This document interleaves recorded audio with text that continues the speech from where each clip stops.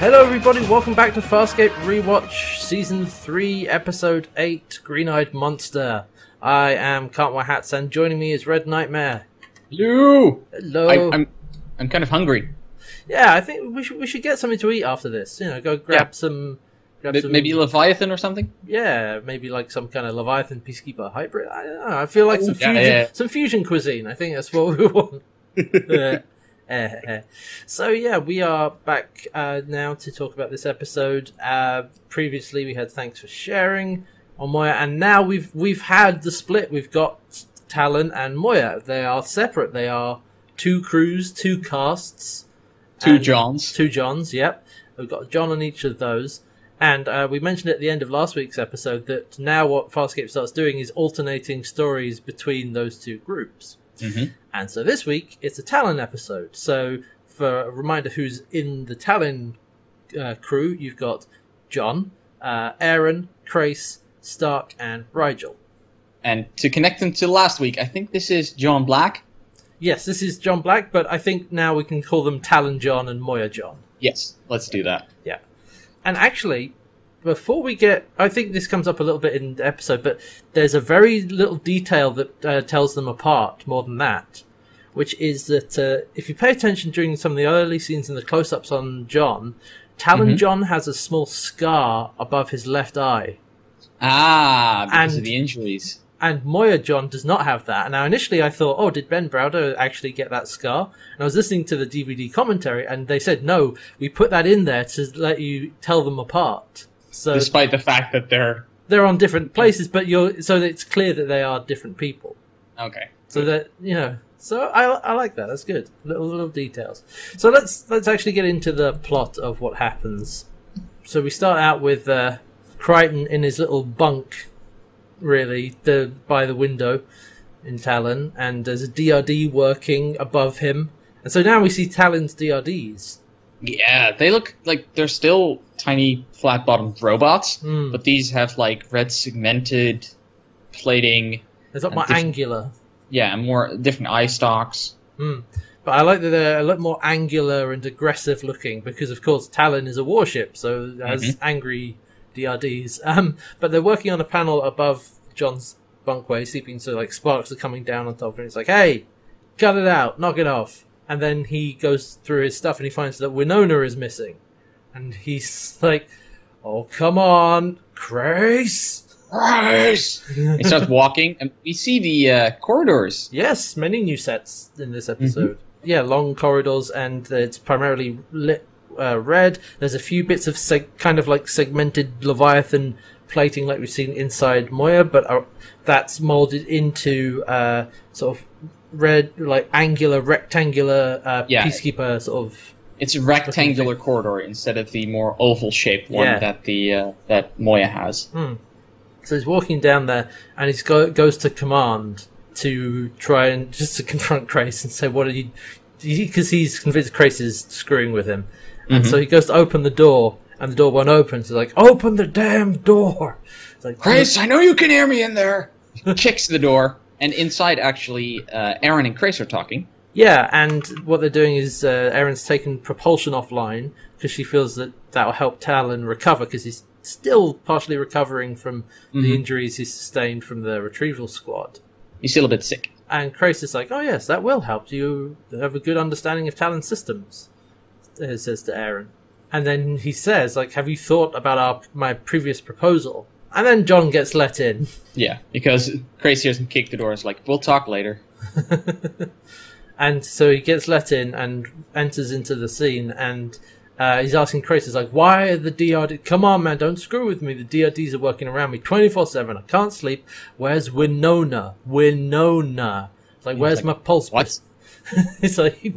Aaron, and Aaron says, his gun. Where's his gun? It's like, I don't know, John.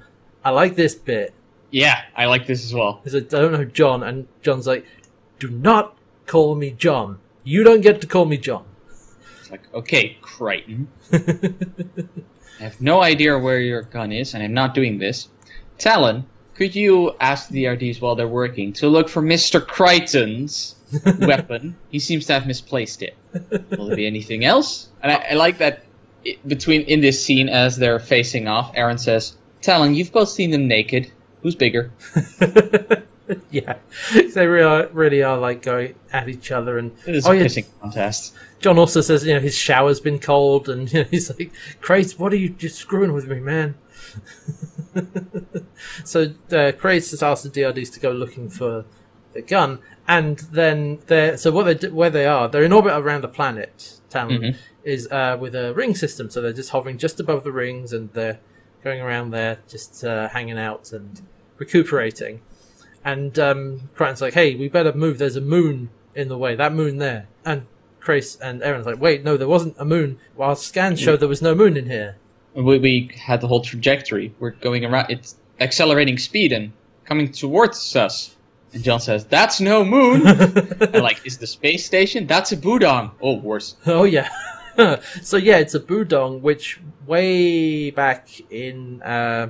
Season 2's Home on the Remains, where we found a dead one, and that was a mining operation. This one is very much alive and coming directly for them. If you remember how big that thing was compared to Moya. Oh god, yeah, it was enormous. And this one is as well. It's like a shark just cresting the water, in this case the rings. And it just comes up and swallows Talon. And I like the little bit is that you can see Talon's gun firing, and you're like, oh my god, it's not even a pea shooter compared to that thing. Yeah, and it's a big CG shot of this big open maw, and there's like a big green... Spot the subtlety. There's a big green eye on the top of its head. As we'll see, this title has two meanings. This is the literal one of, no, there is literally a green-eyed monster coming to eat them. And it swallows them whole, and then... It looks so cool. Yeah, it's a pretty nice CG shot. And then that's the titles, of course. And so when we come back, of course, everybody's in panic. And just like, oh god, maneuvering thrusters, Talon's firing weapons, Talon's freaking out. Yeah, Talon's freaking out. He's just firing at random in every direction. Yeah, so Krace and Aaron are trying to reason with him. And Crichton says, okay, we're still moving down, we're being swallowed. And there's kind of an argument about what do we do, and... There's some technobabble about how we being swallowed down. It's like, well, the electromagnetic current they're working with it's Johnson's like, we're being swallowed. Swallowed means down. We're going down. Yeah, we have no concept of up and down, Crichton. It's like, shut up, Grace. We're going into the stomach. That's the important part. You know what I mean? So Talon actually, in his panic, gets slammed against the wall, I think, and part of his gun breaks. Yep. And Aaron manages to calm him down by telling him focus on one point. Find a center, focus on that. They eventually manage to calm Talon down a bit, but they're still going down.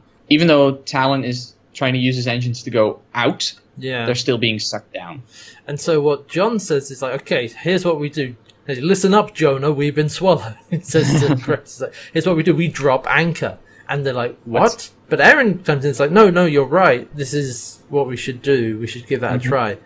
So they're going to prepare some torpedoes and hook them into the bones of the Budong, so that they don't get sucked down any further. Not a bad idea. Yeah, interesting thing to note, right? The way this is shot, and this is something I picked up from the DVD commentary. So when you've got all three of them, when you've got Crichton, Aaron, and Krace, the way the scenes are shot. Aaron in the middle and Krace and John on the side. It's a triangle. The moment you started talking about this, I realized I've seen that shot several times. Yeah, there's they call it the triangle shot with the three of them and Aaron in the middle. There are some interesting things that they do with that composition later in the episode. I think I know what you mean.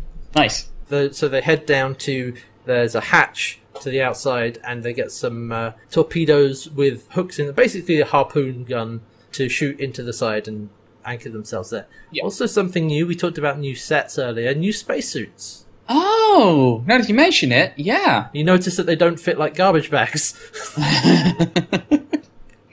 They actually fit correctly. Yeah, they're form-fitting. They look really good. They're still a similar design, like black with some white or grey detailing and kind of bucket helmet. But yeah, they're much better now. And again, in the commentary, they're like, we finally got to have some nice spacesuits that don't fit terribly. Also, this has just been Krace, Aaron, and Crichton. Where's Stark and Rigel? Well, they were off doing some recon in a transport pod. Which reminds me, So they took one of Moya's transport pods. Yeah, because Noted. Yeah, it's definitely one of Moya's pods. It doesn't look like it came from Talon. I don't think he's at the size at which he can produce pods at the moment. No, probably not. So they're coming back to where they were supposed to rendezvous, but of course Talon's not there. And so where are they? Rigel tries calling them, and and Stark is like, no. Remember, retrieval squad, radio silence. Like, you want to get blown up? And then they're like, but there's nothing here. And Stark's like, oh no. And he sees the moon in the distance that we saw before. And it's like, turn everything off. Turn everything down. And shut everything down. He starts shutting everything down. And I was like, what's going on? Where are they? Why have they left me? After all that I've done for them. Typical Rigel. Like, yes, everything you've done for them, Rigel. Everything you've done for them. Because Stark realizes that's a Budong. Yeah, and it's like, we don't want to attract it. Stark says we're basically electromagnetic candy. I love Paul Goddard's acting in this episode. I really like what he does with what he's done with Stark. It's just like electromagnetic candy. He's gonna eat us. It's like you have to turn everything off so they don't get swallowed. Rigel doesn't agree. No, he's trying to turn. Stark's like, I'm the eater, not the ET. Let's get out of here. And then just as Stark is trying to pull him away from the console, the Budong just shows up and just crashes back into the rings just in front of them. Yeah. And they just fly past all of its head spines. And they're just sitting there like, oh. Because like Stark's got Rigel in like a grip, and he's like, oh no. And then of course we have the close up on the two of them, and you hear just Rigel farting. Perfectly timed fart, as always. Yeah. Also, so we're going back to Talon, which they managed to anchor, but it took a little bit of it was a little turbulent. Yes, because how they basically do this is they've got these harpoons that were already shown, and Grace is back up at command. John and Aaron are in one of the airlocks, wearing their suits. They can't see jack shit. No, it's, as Aaron says, it's pitch black out there. So they're basically like, okay, you need to get closer. Closer, Grace. Closer. Dunk. Yeah. It's like, too close. Too close. Bonk. And they fire one, and it goes into the soft flesh, and it pulls back. And yeah, that's like, you see the wire just unspooling. Yeah. And then it goes tight, and they're like, uh-oh. Release it, and then it's like, it's coming back, get down, and just the harpoon comes back with a bit of flesh on it, like, and then so they fire the second one because they're aiming to get it into the bone so that it'll stick, and the second one hits, and so they managed to anchor it. Also some behind the scenes stuff. The shot, we see like a close up of the rope unfurling as it gets shot and it gets dragged away. The prop department actually built a cannon that would fire something on the end of the rope so that they could get that scene. Nice. Just so they could get the close up. So yeah. And John, I like that John, once they have one in, John starts loading the third one, and Aaron's like, what are you doing? We hit. Just making sure. Even if he misses, might as well. Oh yeah. I should point out, I meant to point this out earlier, but this episode is written by Ben Browder. Yes. And this is actually, I think this is Ben Browder's... It's his first. Yeah. Checked. It's his first in Farscape, and it's the first thing he's written for television. It's his first television script. Dang. It's pretty good. Yeah, he's been doing really good so far. And that was the DVD commentary is actually Ben Browder and Tony Tilse, the director, talking about the process of this episode. I really need to go back and watch that. Yeah, it was really good. Don't worry, I've seen it. We can talk about some things. I still want to watch it. Okay, so we've gone back to Talon, who's been moored into the inside of the Budong. And Aaron goes up to command, and Grace is like, okay, we have something to discuss. Mm-hmm. And so she says, okay, well, I'll go get John. He's like, no, I've engaged privacy mode, so it's just between the two of us. Yeah. So the door's locked, and Crichton can't get in. And he tries. Yeah. He can't. Yeah, he's still wandering through, and he goes to command. He tries to open the door, like, swipes his hand by the panel, doesn't open. He's like, open the door, come on, Grace. And then he hears over the comms Grace's voice, kind of breaking up from interference, but it's telling him to meet him in his quarters. John's like, fine. Alright, sure, why not? And then we see Grace and Aaron, and he says, we wanted to wait for you to make up your own mind, but events have kind of forced the situation, led to a different situation. And then we cut to Crichton in Grace's quarters. Grace isn't there because he's still in command. Obviously, yeah, and he's looking around, he's like, what the hell? And there's a big table that's done in like Peacekeeper design, and there's a little vid chip on the table, and he picks it up, he's like, Peacekeeper vid chip. Sure, let's... Peacekeeper home movies. I really shouldn't. Sticks it in the record. Are you sure that's what he said? Because I thought he said, oh, I really should, and then puts it in. I thought he said, I really shouldn't.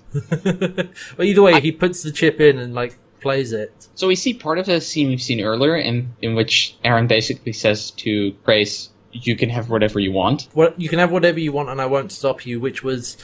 Oh, was that back in... This is the beginning of Season 2, wasn't it? Somewhere over there, yeah. It's just somewhere in Season 2. Remember that she said that to save John. I think, anyway, it was a callback to that earlier scene. And so we see that, and then a few close-ups of them. And then we cut to, apparently, Grace has been making...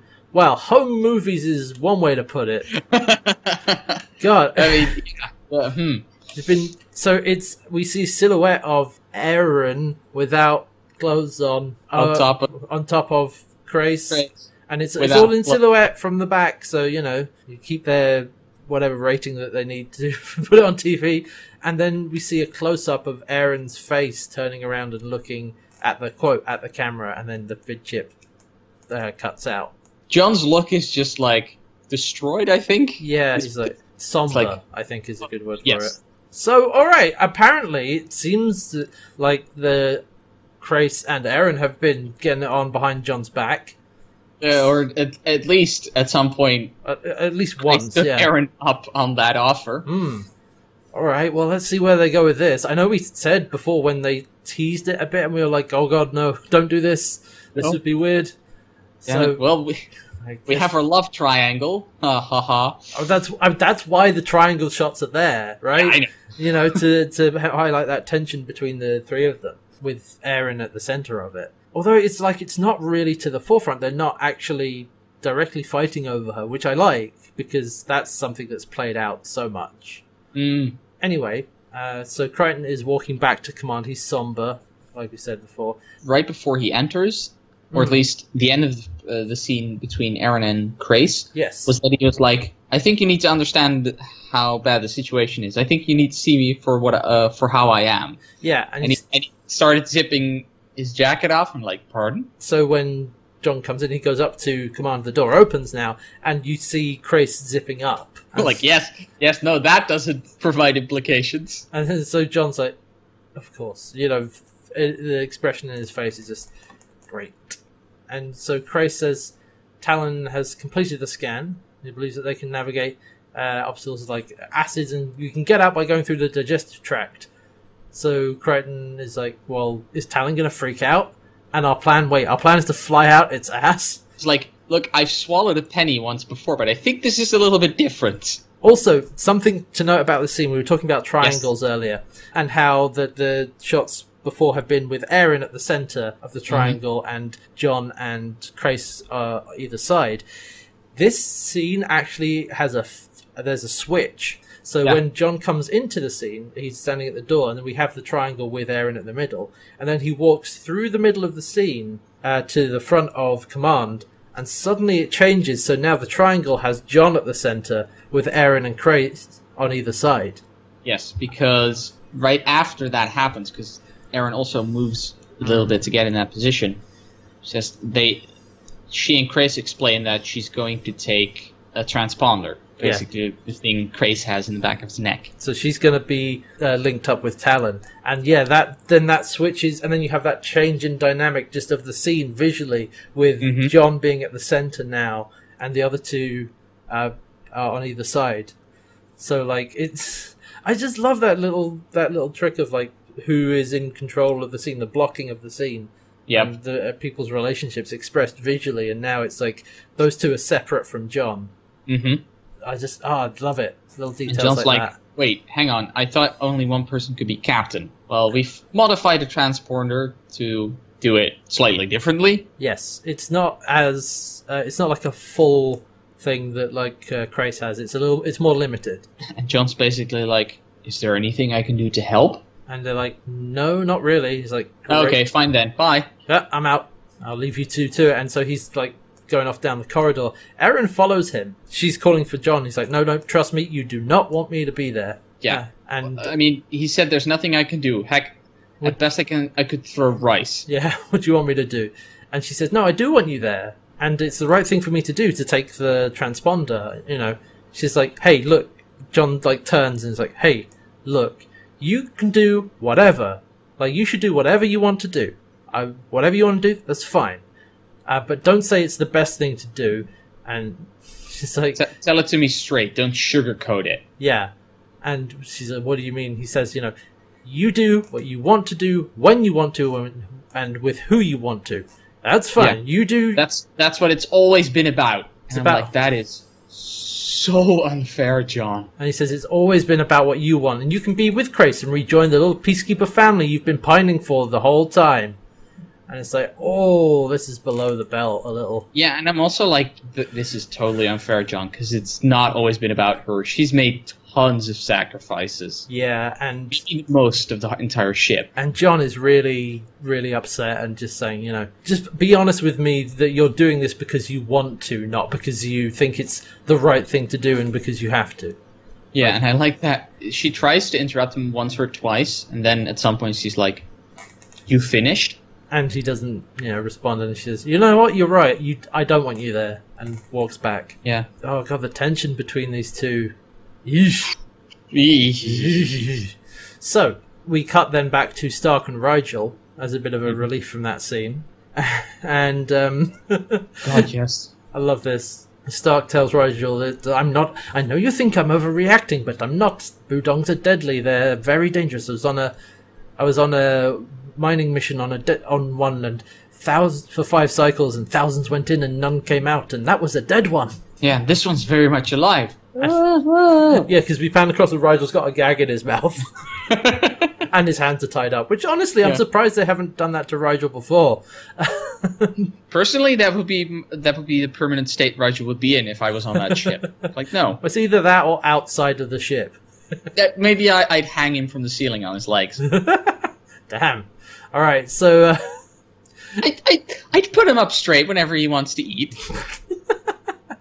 But yeah, Rigel is gagged and tied up, and he's muffling sounds like. And Stark is like, "My mother was a saint. How dare you?" I think he says, like, "My mother sucks what?"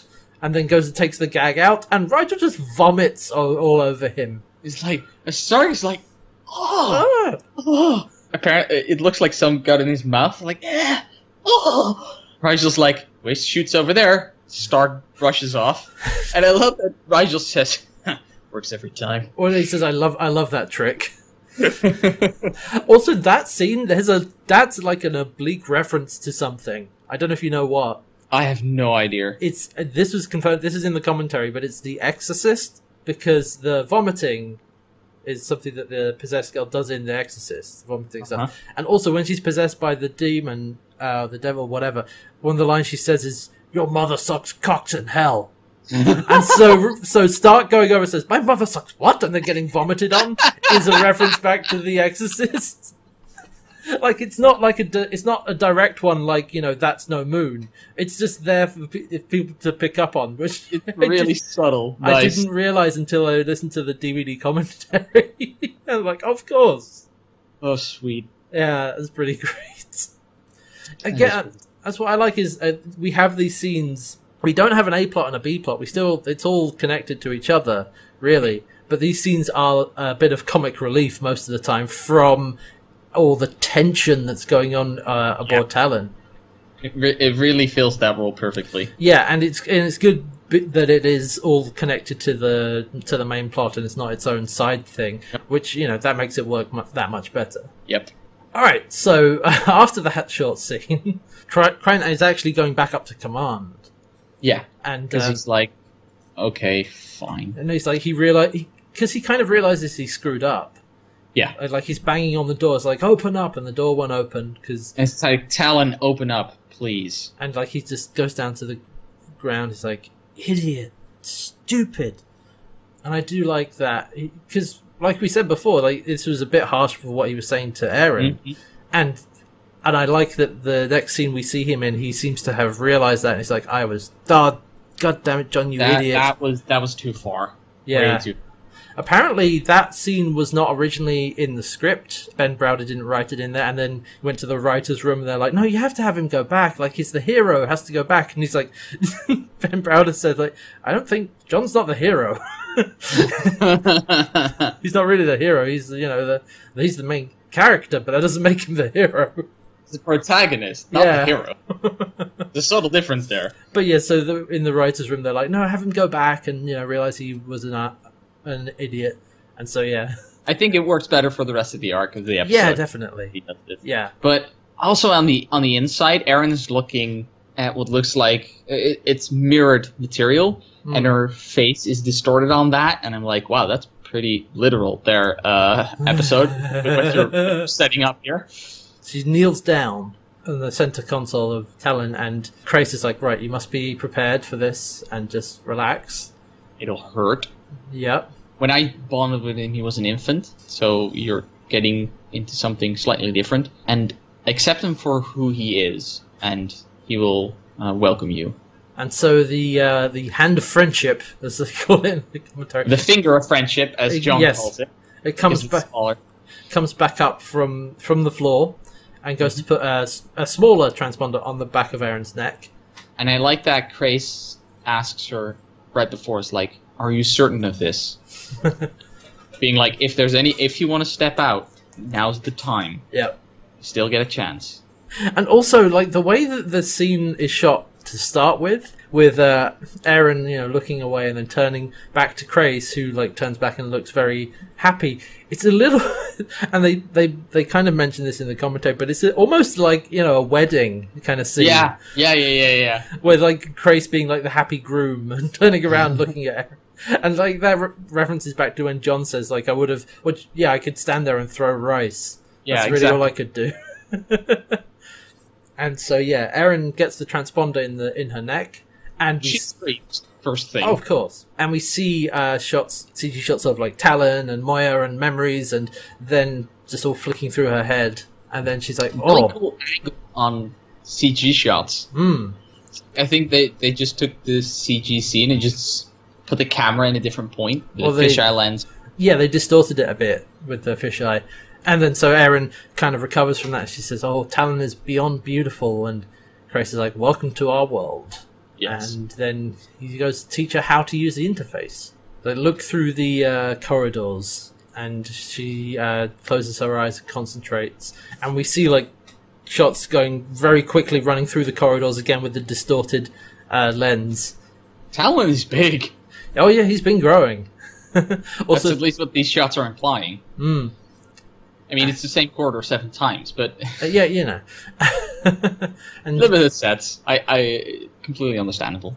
And he says, good, that's good, you're getting the hang of this very quickly. And Krace asks her to try and think of if you want to communicate with somebody very far away. And what that does is she opens the long-range comms, or she opens the comms that are tied into long-range sensors so that they can call Rigel and Stark. Yeah, because Rigel... Suddenly they have Rigel on the line. Hello? What's going on over here? There. Who are you? Krace explains what's going on and says, okay, well, what do you mean you're inside? Right, and Stark thinks he's some kind of Budong expert or something. Stark, get out here! So they say, oh, no, you're inside. Oh, that's bad. And he says, yes, no, it's fine. We're going to fly through the digestive tract and get out. And Stark's like, no, bad idea. No, the inside of Budong's digestive tract is an inferno. It burns at 5,000... I can't remember the name, but it was 5,000 space degrees. Okay. And it's like, you'll die and burning it! And he's going manic and making it sound even worse than it probably is. And Talon is freaking out. Yeah, Talon's just panicking, and he's trying to release the the harpoons in the Budong, and Krace is yelling. It's like, stop him! Stop! Yelling at Talon. It's like, no, you will listen. Calm down, Talon. Relax. Stop. And he says to Eren, stay at that console. Make sure that those releases stay on manual. Yeah, there's a manual override console, and suddenly Krace is in a huge amount of pain and collapses down to the ground. Mm-hmm. And so then Crichton actually makes it to because command. Eren at that point is like, John! Then we get a cut to commercials. Mm-hmm. When we come back, John runs into command. It's like, what's happening? What's going on? Where's Krace? Because between those cuts, Krace has disappeared. He's not in command anymore. And Eren's like, he was right here. And John says, where was he? Didn't you see him leave? He's like, I was busy trying to do the manual override. And and that's also something Ben Browder had to fight to keep in the script, because the writer's room was like, well, you have to explain how he gets away. It's like, no, I don't. No. She was busy. Yeah, that's actually completely fair. They don't have to explain this. This works fine. Yeah. And Ben Browder's like, I don't have to explain that. She says, I was busy here. Yeah. I'm like, yeah, that works. And so, like, well, where is he? So she uses the transponder to look through Talon and find him. And he's at the hatch trying to release the cables. Traitor. What the hell? What are you doing? What the hell are you doing, Krace? You have a death wish? And so Crichton's like, okay, come on, we gotta go. Eren's like, I can't leave this console, otherwise Talon just releases them. It's like, alright, fine. Give me your gun, I'll go chase him down and I'll stop him. And it's like, Joel, don't give me your gun. Yeah, reluctantly she gives him the gun and he runs off. Again, this is all moving pretty quick, and yes, I like it. So he runs down to the hatch, to the airlock, and in between, as he's running, Krace releases one of the cables. So, good move on John for putting a second one on. Yeah, you got to make sure. And so he runs down there, and Krace is standing there. He opens the door, points the gun at him, and he's like, "Okay, no, Krace, what are you doing? You need to stop." And this scene. So Krace turns to him and is like, Crichton, why don't you want to shoot me? We've really come full circle, haven't we? You want to kill me. And he's clearly in a lot of pain. He's shaking, sweating, and he's going for the other cable to detach it. And by this panel on the wall that he needs to press to detach it. And John's like, no, don't do it. And Crichton, he shoots the panel to stop Krace from releasing turns his gun a bit to the left and shoots there. It's like, see? I didn't have to kill you. And then Krace says, I wish you had. And he tears off his jacket and just starts yelling in pain, and just yelling, kill me. And we see that there are scars and lesions all over his body. He collapses to the floor. He starts bleeding for most of them. Yeah, and what the hell is this? This is crazy. And so back up with Eren. She's trying to stop Talon from freeing himself. And so what she does is she goes down to a panel on the floor, grabs a bunch of cables, because she also realizes what is happening to Krace. Yeah, and I like that she takes off her jacket, which is leather, wraps that around the cable, and pulls it out so that she doesn't get electrocuted herself. But when she does that, Talon's guns pop down from inside and point at her. She says to Talon, "Stop what you're doing." Then the gun comes down. Yeah. Eren's like, "Okay." He pushes up the cable into what I think it's the middle of the ceiling there. Yeah, there's like a circular kind of raised part that comes down from the ceiling. That's a central thing that has like circular lights, and those. Yeah, we sometimes have, when we get a quote reaction from Talon, it's a close up of that part with the lights blinking on and off and some noises. So that's clearly meant, that represents, Talon's, not face, but that's where we look at him. That's Talon. Yeah, and so she jams it into that, and there's some sparks fly and get knocked back, and there's a cut there, and it's knocking Talon out. It's all dark now. So, and again, that all moves really quickly, really nice, like pace of the action, and yeah, it's really great. I like that. This episode is the right amount of frantic acceleration. Yeah, and again, going back to something Ben Browder talked about when he was writing the script, is that what the people behind Farscape, the producers, directors, and writers, try and keep is that they have to keep moving the action forward, always move the action forward. And so that's why, when we came back from titles, they were still in the middle of everything, and there was all the action happening, and everything is going all over the place, and then you slow down at certain points, but you've got to keep the action moving, keep Things the need pace to keep going. happening. Yeah. And this Good mantra. And this episode does it really well. Mm-hmm. And so we come back to Krace's quarters, and he's kind of recuperating in there. And we see that he's got, a large bed, and on the back wall there's a circular Peacekeeper logo sort of thing with a big red triangle in it. Yeah. So there's some Peacekeeper stuff obviously designed into Talon. He's waking up, or Crichton wakes him up, because Crichton goes to see him. It puts something looks like smelling salt on his nose. Yeah. And then sits down on a chair looking over Krace. With a gun in his hand. And so Crichton wakes Krace up and says, what's going on? Aaron's going to be here in a bit, but I need to talk to you first. What's going on with you and Talon? And Krace says, it's cybernetic bleed back. The sores and lesions are their physical symptoms of that. At times of high emotion, Talon and Krace's consciousness kind of merge, and Talon can get a degree of control over Krace, and resisting that causes him pain. Yes, and John is like, whoa, clarification. Talon controls you? And that's clearly what was happening in the previous scene, where Talon was getting Krace to release the cables. Talon got a whole lot scarier real quickly in this episode.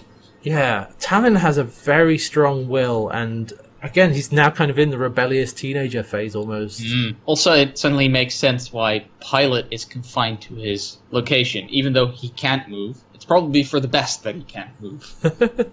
Because I'm assuming Moya can exert a similar degree of control. I don't know, maybe. It might be... I mean, she can cut off his food. Yeah. She's done that before, when she was pregnant with Talon. I think it's to do with the neural interface, obviously. That's how they link up. And that's a much more direct link to somebody's brain than it is with Moya and Pilot.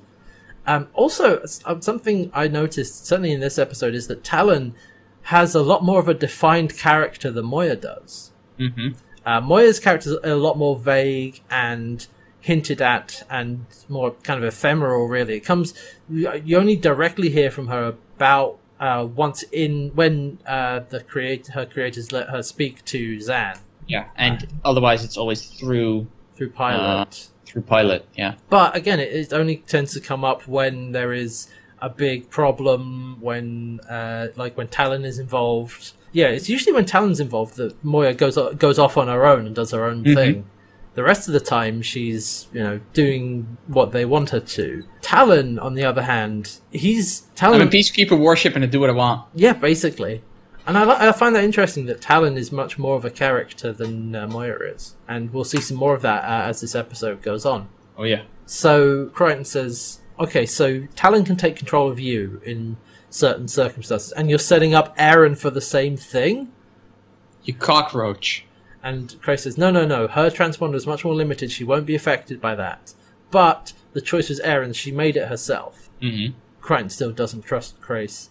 No, starting to understand why. Crichton says, I keep hearing that you've changed, but I think weather changes and we keep making the same mistakes. I'm trying to wonder what mistakes he means. That well, the Krace mistakes... is repeating. No, not that Krace is... No, what he means by that phrase is, well, the weather changes, we keep making the same mistakes, i.e., partly trusting Krace. Yeah, is the mistake they make. Weather changes, not people. That's what that saying is getting at. So yeah, I get that. So then Aaron comes in and says, okay, I've put Talon in sleep mode, and so we have to now try to figure out what to do. And Crichton says, okay, I'm going to go check on the cables. And Krace he's getting up and he's like, no, I need to get to command. I need to... and Aaron's like, you're not even going to reach the door. Stay down. And he just keeps trying and just falls out of bed. And Aaron looks up and like, why does nobody ever listen to me? That's a very good question, Aaron. That's a very good question. And apparently that was an ad-lib by Claudia Black. That wasn't in the script. Good ad-lib. Yeah. So, now we go to Rigel and Stark. We didn't mention this, but when Stark was going on his crazy... Right, yes. You're all gonna die! Rampage, I guess. Rigel had pulled out a piece of the transponder. Yeah, it's part of the comm, and he'd swallowed it. No. He hadn't swallowed it yet. What he did is he took that out, and then as Stark was standing there, and Rigel was like, "Well, the Budong is far enough away. We're going to activate it. We're going to activate the system, and we're going to leave." And Stark's like, "Vomit. I know how we can save the others. Vomit." Because he's still cleaning himself off from Rigel vomiting on him. Yeah, and Rigel's like, "Well, you can't reach them anyway. We've tried. They're dead. We can't contact them." It's like, "Give me that," because Stark immediately sees what Rigel took away. It's like, "No," and Rigel swallows it. And I see that happening, and I think, I know exactly what Stark's going to do next. And I was correct! Because Stark, he's taken a bit aback by that. It's like, oh! And then he thinks about it, and he just rams his hand down Rigel's throat. It's like, give me that! It's like, it just pulls that mouth up and just sticks his hand all the way down. No concern for what it's doing to Rigel. It's like, there we go. Right. Rigel, I mean, we don't see his face while this happens, but I'm assuming he's quite distraught. Yeah. It's good.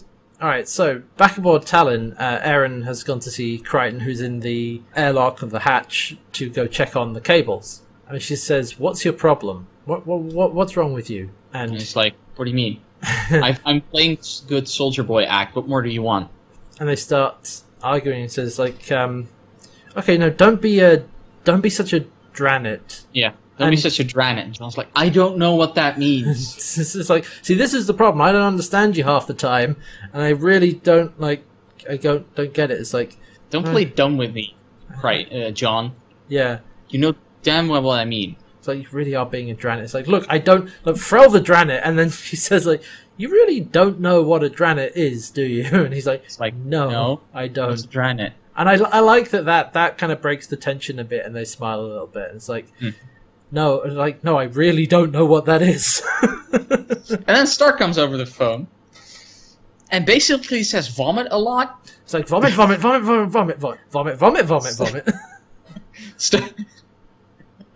That means something completely different in our usual lingo, but yes. Stark, hello, are you there? Vomit. It's like, what? Vomit. It's like, no, that's how you get out. We're going to feed the Budong ice. We're going to get to eat all the ice from the rings. And then you have to dump cesium fuel into the ice to make it explode. And that'll make the Budong vomit. So Talon can ride the vomit out. Yeah, you can ride the vomit out on the ahead of the vomit. He uses vomit a few more times than he had to in some sentences, and I like it. But yeah, they have to. But that means they have to dump their fuel.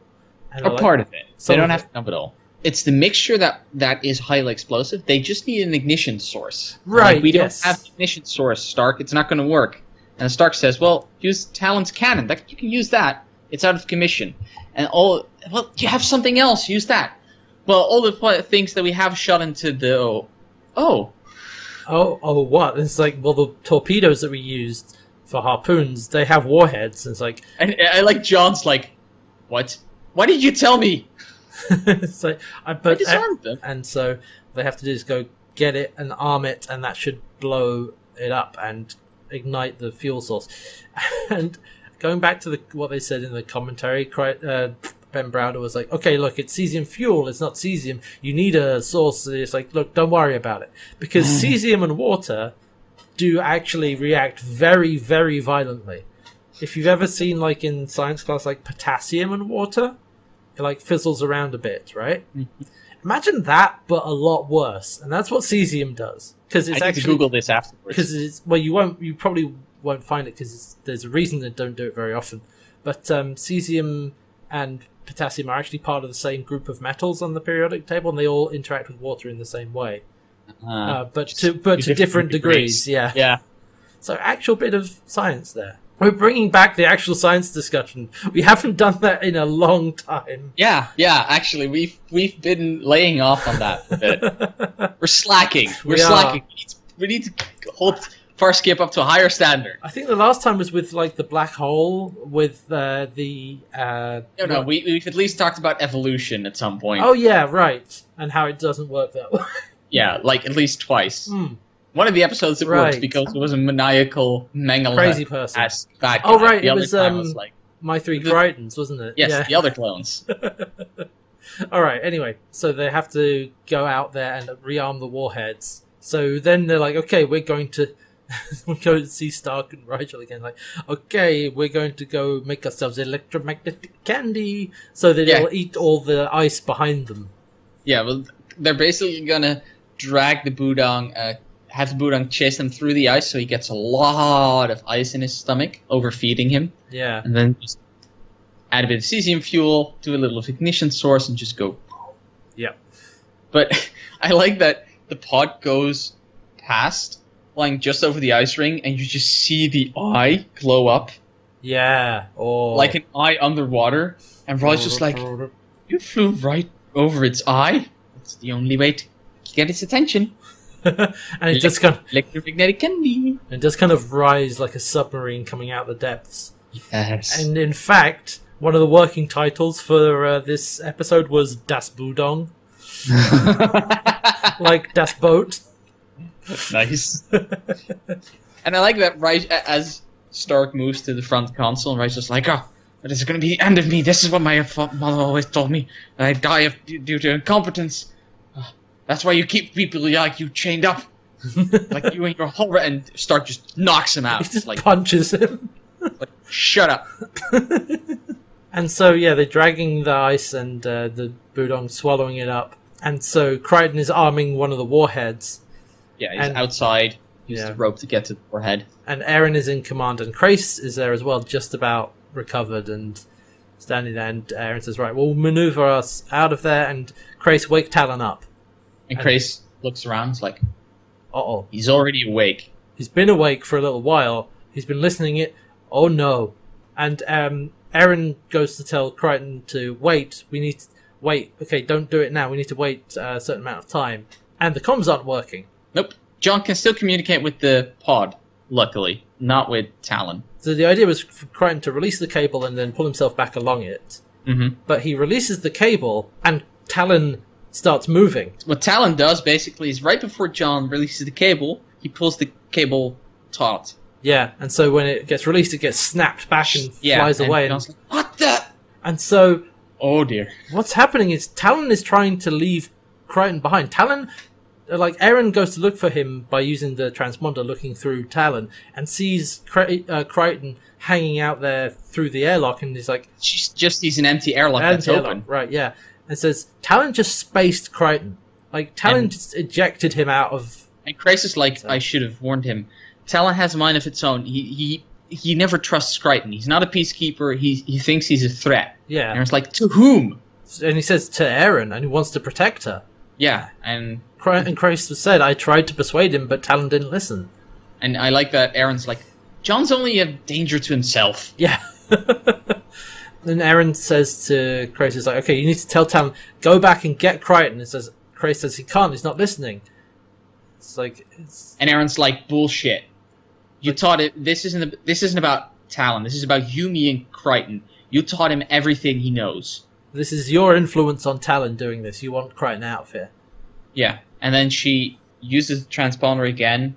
We see it flash back to the airlock. At that point, John manages to come to the door, but the door closes just as he's trying to get in. He starts, damn it, let me in! Aaron is still seeing the empty airlock. And as John is hanging there, he's like, you know, Talon, I've been doing the math on this. Aaron's pissed off at me, but she generally likes me. Crais might not like me, but he knows if I die and Aaron finds out what's really happening, basically his honeymoon plans are shot to hell, and I'm pretty sure that she's going to blow off his Mevonks. So it leaves only one suspect. Let me in, you soulless piece of junk! So yeah, he realizes that this whole time, Talon's been playing him. Yes. And Talon wants Crichton off the ship.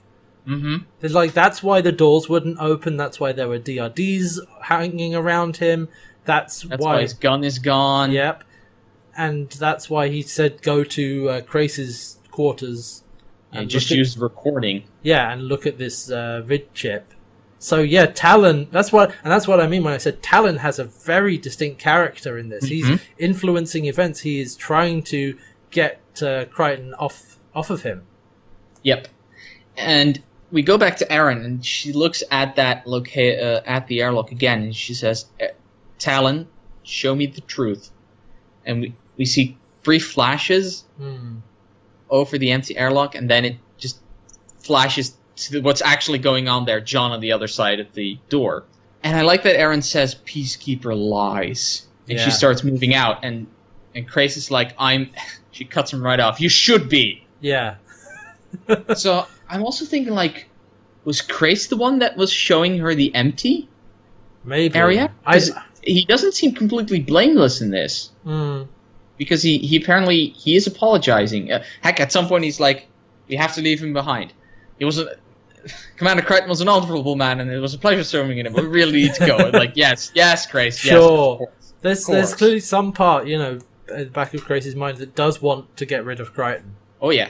And so Erin manages to convince Talon to show her what's really there, and she sees Crichton on the other side of the airlock. And so she runs down there and trying to get Talon to open the door. Mm-hmm.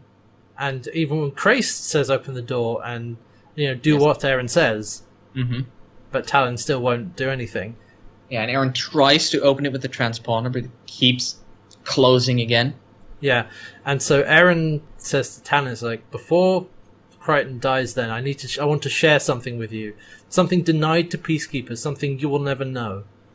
And so she closes her eyes and says, "This is what it is to really need someone. And this is why I need Crichton, and it's why you should let him in." Yeah, and you don't need me. You'll never need me. And she takes out the transponder. Yeah, and we see Crichton just banging on the door, and eventually the door does open, and there's a countdown that's happening. Like, yes, we need to blow the cesium fuel in like 30 microns, and it's counting. I think the warhead is just on a timer. Yeah, the warhead's on a timer because it's armed, and it's like, okay, it's counting down, and it's like 10 microns, and the door's not open, and it just opens and closes in time. John gets in, and the door closes. It goes to 1, and it explodes, and they ride the explosion of the vomit out of the Budong. Yeah, it's like just flaming explosion out of the mouth of the Budong, and just you see Talon really tinily, so just fly out of it. Do you know what I really like about this scene though, with John being on the outside and being in mortal danger? You don't know what's going to happen because we have 2 Johns. Yes, this one can die. I'll be completely honest. I wasn't entirely sure if he was going to live. Well, yeah, that's the thing. You have actual stakes because it's easier to believe that they will kill off one of the Crichtons than it would be to kill off Crichton himself, like if it was just one of him. So you have that actual tension in the scene rather than it being a foregone conclusion. But that was something Ben Browder, again, wrote into the script. It's like, he realized that, we've got 2 Johns. We can play with the audience and make them think that one of them's going to die. And they'll buy into it because there's 2 of them. We've got a spare. Exactly. We have a disposable John. Yeah, but which one is that's why like I said, that scene works so much better when you know that there's a chance, there's a much higher chance that it could actually go really bad. So that's why I've talked about that before with like actual stakes, and it can be hard to do that in certain series when there's going to be foregone conclusions of like, yes, they'll save the day and all that. Exactly. But in Farscape they rarely save the day. And in fact, quite often they leave, the day does not get saved and is worse off than when they got there. Yeah, usually they leave a bigger mess than what they found. Yeah, exactly. So Farscape's usually pretty good about that, and then it's taken to that next level by having 2 Crichtons. Yeah, I was watching, I was like, oh man, I'm not sure. This could be, this works. But anyway, Crichton is okay, and they ride the vomit out. I am wondering, in that scene where Erin says, "You'll never need anyone like that," and I'm like, come on, can't Leviathan Peacekeeper hybrids find love? I don't know. This is all untested waters here, untested area. Anyway, so they escape and they bring the pod with Rigel and Stark back on board and set course away from there. So they're okay. Good. Okay, we can slow down and calm down now. Again, the pace of that episode, the tension in that is really good, really well paced. Erin then is talking to Crace, and Crace is like, "I wish you would reconsider with the transponder." Yeah, because she puts it on a table in the command area. Well, no, I think they're in Crace's quarters. Oh, yeah, that actually makes more sense. Yeah, and she puts it down. There's a little mirrored surface on the table, and she puts it down there and says, "No, I'm not putting it back in." I've done so many things that other people have told me would be the best for me, and I'm making this choice myself. Yep. And he then picks up the vid chip that was on the table and says, "Have you seen this vid chip? I think you really should take a look at it. Some of the entries Talon put on here are very creative." Mm-hmm. So, again, Talon was screwing with John by, like, faking the recordings. Yeah, part of the recording, just taking that, you can have whatever you want out of context of why she said that, and putting that right before that. And part of me is like, John, you should have figured out that those two right after each other kind of suspect. They basically gave you a cut video of exactly what would take you off. Why, the question to ask is, why would Crace have this? Exactly.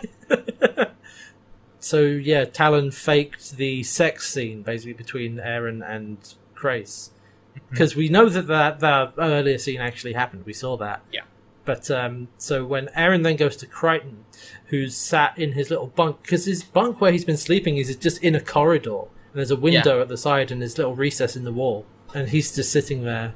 Aaron goes to see him. And Winona is back, and there's no DRD. So, yeah, I found Winona.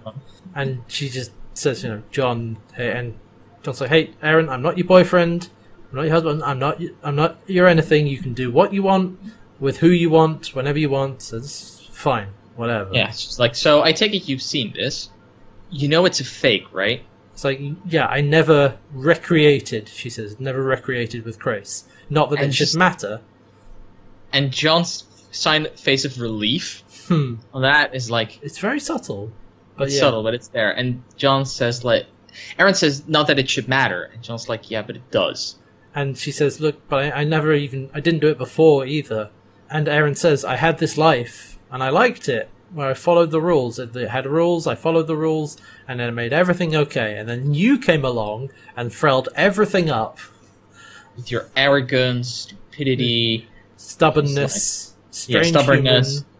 Human. And then John wants to interject, like, idiotic... Let me finish, John.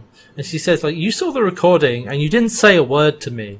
And you didn't say it, you just didn't say anything, You're like a disease. You're a plague," she says. Plague. "You've ruined my life, but I keep coming back." Mm-hmm. It's like, oh, that's interesting. And then she says, you can talk now if you want." She shut him up halfway through earlier. It's like, okay, you can say what you want now. Well, it's interesting, like, that point of view of, she says he ruined her life, but then we've also had the other side of things where she's been able to grow more as a person, so it's, But growing is not easy, and it's never painless. No. And like John said, there is some truth into her missing her Peacekeeper life. Mm-hmm. And like she said, she had a very simple life, very ordered, and she was happy with it. Mm. And I think deep down, she's happy with what life she has now, and probably is happier. Yeah, but it's not easy. But it's taking a lot of toll, and she had to give up a lot. Mm. And also, like, she was just kind of thrust into it by just by complete coincidence, and she didn't make that choice until much later on. There was a point at which she chose to stay. Yeah. But that's not how it started. And so, then she says, you can talk now to John. And he says, "Look, I want to show you something." And, like, gets her to sit down on his bed and, like, look out the window. Mm-hmm. And he says, "Look, and these are my star charts." He's got some bits of parchment or whatever, and he's been scrawling on them. He says, "These are my star charts. I name all the stars." And she's like, "Well, they already have names." Yeah, but Tachyon 4 isn't really that interesting. You see, this is a reference. He says, I figured. He says Mintaka 3, which is from Star Trek: The Next Generation. It's the setting of the episode Who Watches the Watchers. Nice. But he's like, that's not very interesting, so I call them Huey, Dewey, Louis. Oh, also, quick aside, Who Watches the Watchers, where that Mintago 3 is from, written by Richard Manning, who is a writer and executive producer on Farscape. Nice. So, yeah. Anyway, yeah, he says Huey, Dewey, Louis. He says, but you see that one right there in the middle? The really bright one? That's the one that I always come back to, that's the one that always guides me. It's the reference point. It's always in the middle of my star charts. He says, I call that one Aaron. It's like, oh. She's like, wait, you say it's your guide? He's like, yeah, it's my one constant. Aw, They have this tender, just looking at each other. She caresses her face. Yeah, rubs away from some of the tears. He says, like, do you want to name some stars? And she says, there's a lot of them. He's like, there's plenty of time. And then they kiss, and yeah, I found this a bit much. This pushes it a little over the top, and you'll be pleased to know Ben Browder agrees with you. This was not in the script. This was like a visual effects like thing that they put in. Like, good. I'm glad Ben agreed. Well, there's because there's a reflection in the window because we're seeing it kind of from the outside of the two of them, and we can see the stars reflected, and so the bright one is right in the middle, and so when they kiss, it's right in between the two of them, and it just flares a little bit. There's like a ting. It's like, that's a little on the nose. Yeah, that was me as well. It's like, that's a bit much. And again, listening to the commentary, Ben Browder's like, come on, I may be a schmaltzy guy with this bit. I didn't put that in there. Come on. And Tony Tills was like, well, I was wanting it to go like Supernova or something. When they it's like this is my concession to that. It's like, all right, fine. I would have gone with the Supernova personally. It's like, well, that's no longer my reference point anymore. So yeah, and that's where we end on that episode, and that's a nice way to end. It's rare that we have a happy ending in fast episodes. And it looks like Aaron and Talon John have started some kind of relationship. Uh-oh. Moya John's not going to be happy about that. Yep. But yeah, so there we go. That was Green-Eyed Monster. I really enjoyed this episode. Yeah, really good. It's really good. What I like is that it manages to take the situation of the week, in this case the Budang, and tie it directly into the personal conflict that is happening. Yes, it's great. Who are seamlessly interlocked. And the way it's shot, like we mentioned the triangle earlier about the relationship between Grace, Aaron, and John, and how that changes. That scene where it changes to John being in the middle, which is great. I love that. And how it's all filmed actually reasonably close up. You very rarely see big wide shots, so it's right up, and it's like a very personal, intimate storyline between these three people. Really, actually four, because you count Talon as well. Talon counts, yeah. But Talon's everywhere. He's around them all the time, Mm-hmm. And that's why we mentioned earlier that the working title, one of them, was Das Budong, because it's kind of like that cramped, submarine environment of Das Boot, of the people trying to live together, and while all this crap is happening around them, and it does a really good job of that.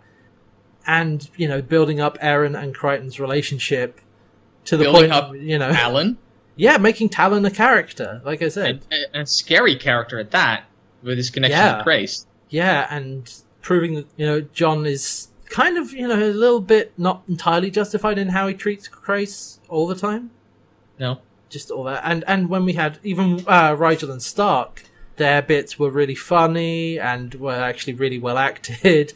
And they were a good counterpoint to the rest without deflating that conflict. Yes, and it's not, like I said, it's not a B plot, so you're not switching your attention. Nope. And it also manages to do a little bit of character building because you've got the upper class and the lower class. You've got upper class Rigel and the former slave of Stark, and so that those two things clash. Yeah, and you see their relationship built up because we haven't really seen Stark and Rigel's relationship developed as friends or people. It, actually, as friends, but shipmates, whatever. We've not seen that before, and I like that they're bringing that in a bit with this episode. So this was really, really good. Oh man, and like I said, the stakes with Crichton being outside of Talon and the possibility that he could die because we've got two Crichtons now. Yeah, yeah. And so that really actually makes that work a lot better. Are you thinking what I'm thinking? 5? Yeah. 5. Give it 5. Do it. Do it up. 5. Boom. That's a 5. Like, there's nothing I would change. No. Like, I don't think you could improve on this episode. There's maybe minor gripes, tiny little details. The star, I would cut out. The only thing really is that star at the end, and I can't take away a whole point. I can't make it go from a 5 to a 4 just because of that. No. That's absolutely... Like I said, there's tiny minor things and like... Fine. But no, it's not enough to make it a 4. And like I said, I really like how the action is nicely paced. There's always something happening. We're always moving forward in the plot. And that whole plot is directly tied into the relationship of these people and their growth. Yeah, and there's another bit that they do that they always try and keep, that Ben Browder mentioned in the commentary, that just a kind of a rule that they try and have when writing scripts is like, if you answer the question, you either have to up the stakes or that raises further questions. Yes. So like when they find out what's been happening with Crais, John asks him and it's like, what's going on? And so he answers with Talon's, the feedback between the two. It's like, and that ups the stakes for Aeryn, and like she's under the control. Is that going to happen? And it raises the stakes again because it enforces Talon's character of taking control from Crais, and now they have to worry about Talon. So when you answer by answering that question, the stakes have been raised. I'm not entirely sure, but that sounds like something similar that the writers from South Park always say. All your beats need to be separated by therefore or but. Yeah. So that you say this happens, therefore this happens, but this happens, therefore this happens, therefore this happens. I don't know if it's exactly the same, but quite. It seems to be thinking in the same direction. Well, I think the idea is like you ask a question and you get the answer, but that may not be the answer they were looking for. Yeah, exactly. Things don't go their way. It's just introducing more problems by answering the question. Mm-hmm. And yeah. So that you say, okay, we have this question, this is the answer, therefore we go in this direction. All this other stuff happens. Well, it's like, okay, we have the answer, but we upped the stakes, so there's the answer, but... Yeah. So yeah, I can see... That's why I see the connection. I see what you mean. But yeah, this was a really solid episode, really good, and props to Ben Browder for his first TV script. It was really, really well written. I really hope my first TV script, if it ever comes, is that good. Oh, so yeah, and it's nice that we've got more sets of Talon. For a long time, Talon was just the command area. Mm-hmm. Now we've got corridors and an airlock. Back then, you might not even have had corridors. Yeah, and so, there we go, 5 out of 5. And like I said, we've rated episodes pretty highly recently. Mm-hmm. And Farscape 5 season 3, I think. Yeah, but nothing below a 3 so far. We're eight episodes in. We've given out plenty of 4s. We're on a pretty good tear right now of good Farscape episodes. Hopefully they can keep it up and we can get some more really good television, because that's what we're getting so far. Yep. All right, so let's talk about what's up next week. So next week we flip back to Moya in the episode called Losing Time. And this one is... it's a very brief summary of the synopsis or the blurb, whatever. It's energy riders with hidden agendas occupy the bodies of Moya's crew. So we've got the alien possession episode. Again, it's kind of a sci-fi trope of them getting. But let's see what they do with that. Yeah, and so we'll be back to Moya, and then of course we're alternating now. So yeah, look forward to that next time. That's been the show. That's been Farscape Rewatch. Okay. We hope you enjoyed it and looking forward to this now. And we are, come on, more good stuff. More stuff like this. More stuff like this episode. Nice. Please do. All right, so we'll be back next week for Losing Time. Until then, you can find us around the web on Twitter at CarmelHats and at Vidalkin3. Go to carmelhats.co.uk. You can find previous episodes and links to other projects. And don't forget, you can also find us on iTunes, which all the links are on carmelhouse.co.uk. We'd appreciate it if you leave a rating or a comment of some kind. That'd be great.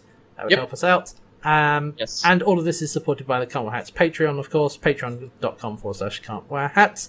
And yeah, we'll see you next time. Thanks for listening. Goodbye for now. Goodbye.